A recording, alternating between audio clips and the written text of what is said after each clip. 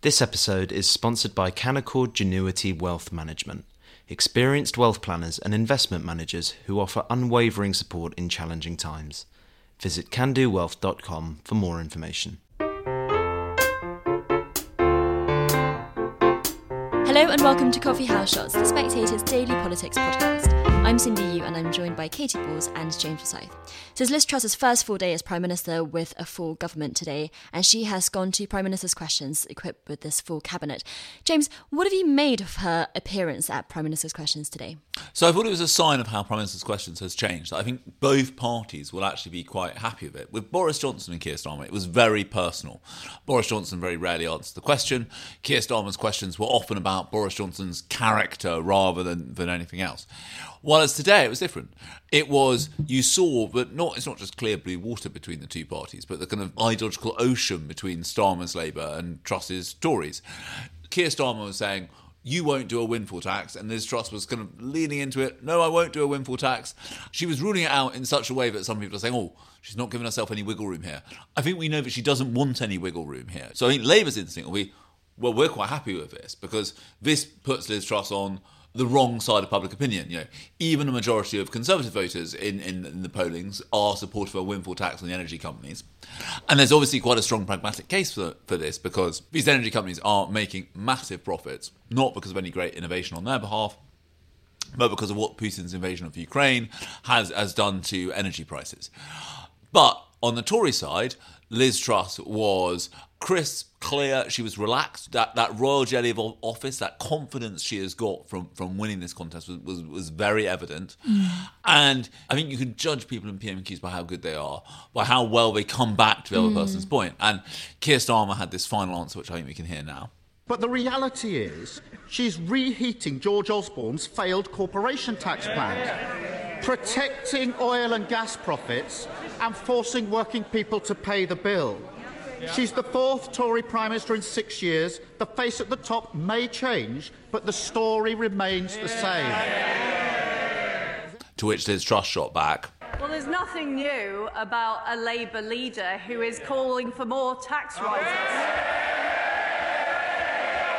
And that was the line that the Tory benches really lapped up.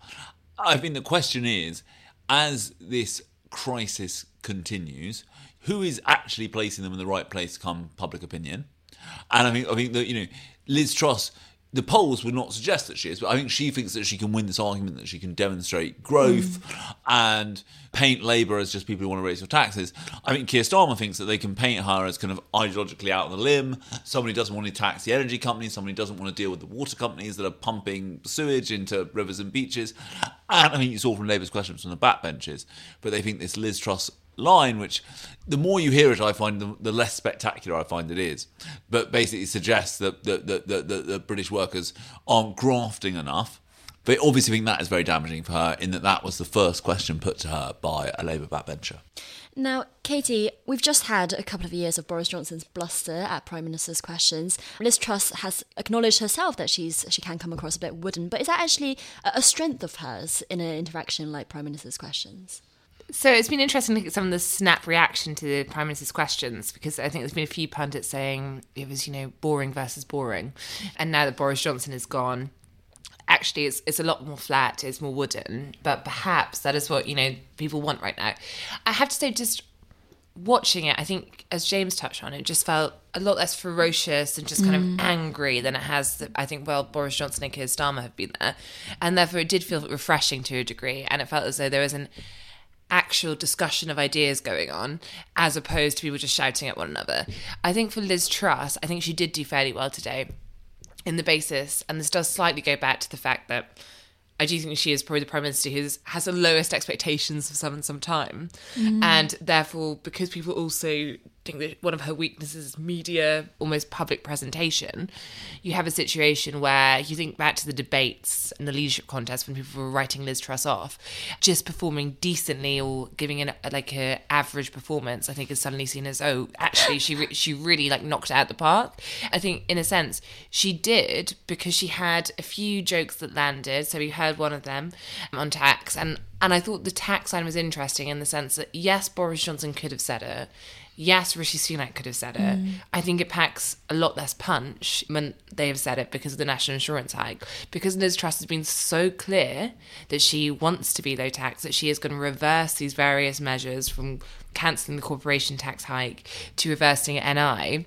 It felt as though it had a lot more conviction, and perhaps we are returning to a clearer dividing line. Now, that said, I completely appreciate the tax burden is still at the highest in 70 years, and Liz Truss has been a continuous serving minister under 3 Tory prime ministers. That was obviously part of the reason we got there. But I think because whether or not you think her tax cuts are a great idea or an awful idea that's going to send the economy into a spin, you cannot really quibble with the fact that she has decided to go in this new direction.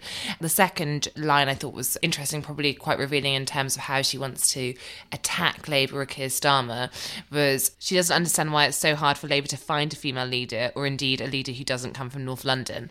And I think it does show you a bit of almost how she might pitch herself against Keir Starmer as this, metropolitan Labour Party that doesn't really understand the red wall in the way that she thinks the Tories do now. And I thought that was a hint of that. So I think in that sense, I think certainly her team will be happy with her performance today, because I think had she stumbled or had one of her weaker performances, it would just put a bit more doubt in the minds of people who are already not completely convinced. Whereas speaking to a couple of MPs after, those who are not 100% on the Truss train are still not on it. But certainly I think they are a bit like, things are going a bit better than we expected, though it's still very early days. James, how do you rate Liz Truss's first full day as a Prime Minister so far? We're recording in the early afternoon. Her Health Secretary and Deputy Prime Minister has given a broadcast round this morning. Kwasi Kwarteng, the Chancellor, is working very hard in the background to deliver an energy package tomorrow. Has it been going relatively smoothly? I don't think Liz Truss's premiership is going to be dull, or that she is going to die wondering. She is taking some big gambles from early on. Right? One gamble is that she will be better served by a cabinet composed quite tightly of those people who backed her in the leadership contest. She has sent to the 2 most politically sensitive briefs, the Treasury and Department of Health, her 2 closest allies in politics, Kwasi Kwarteng and Therese Coffey. I think that among the full cabinet, there is nobody who backed Rishi Sunak. The nearest to it is Michael Ellis, the Attorney General, attending cabinet. Yes, people, her team were keen to point out last night that there are 5 other leadership contenders in the cabinet.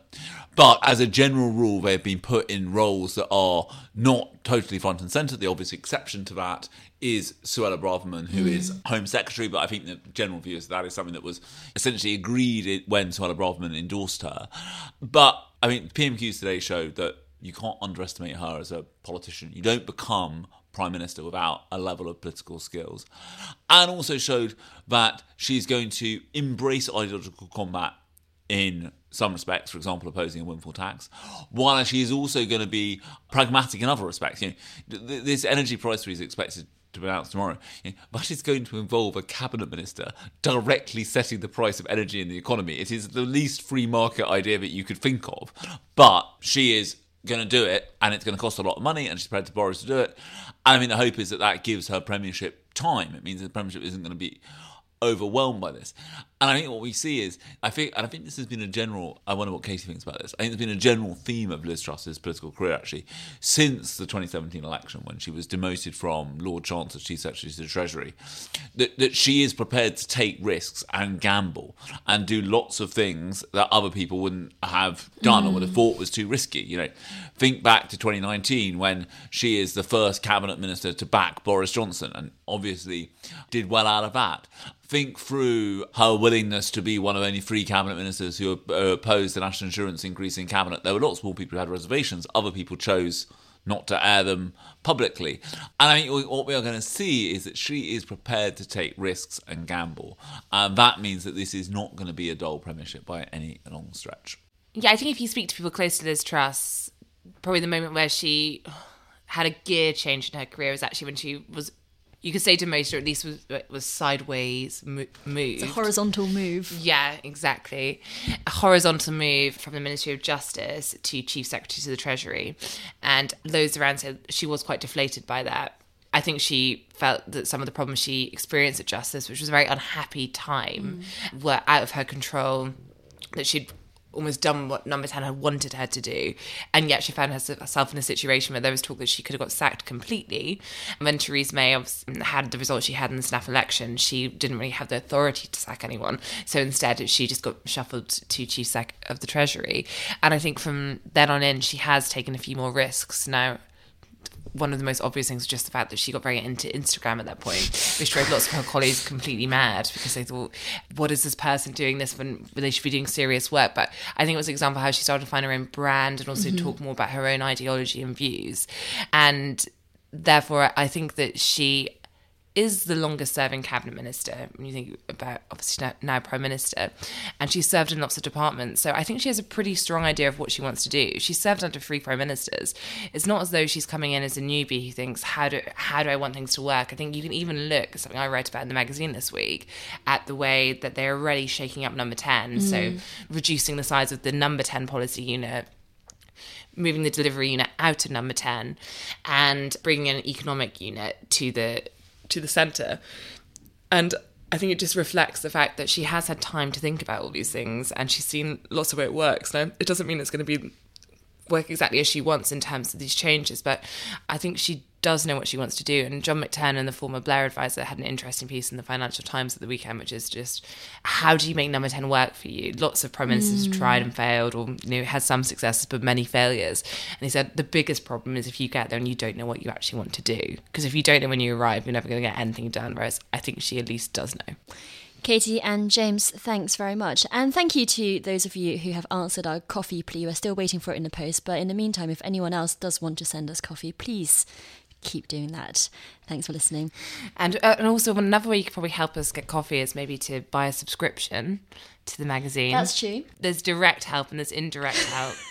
Yep, that's true, Katie. There is a new introductory offer for those of you who listen to the podcast, so you can subscribe to the magazine. So if you subscribe today at spectator.co.uk/flash sale, you can get the next 10 weeks of The Spectator for just £1. 10 weeks for just £1.